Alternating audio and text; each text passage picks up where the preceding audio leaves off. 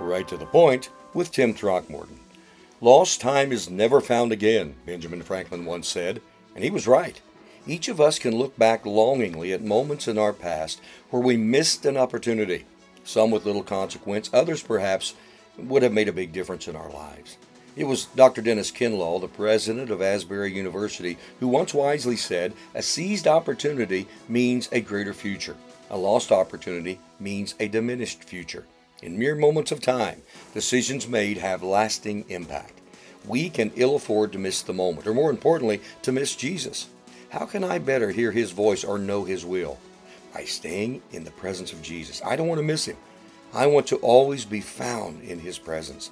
For the sake of our families, our churches, and our nation, we can and must seize the moment.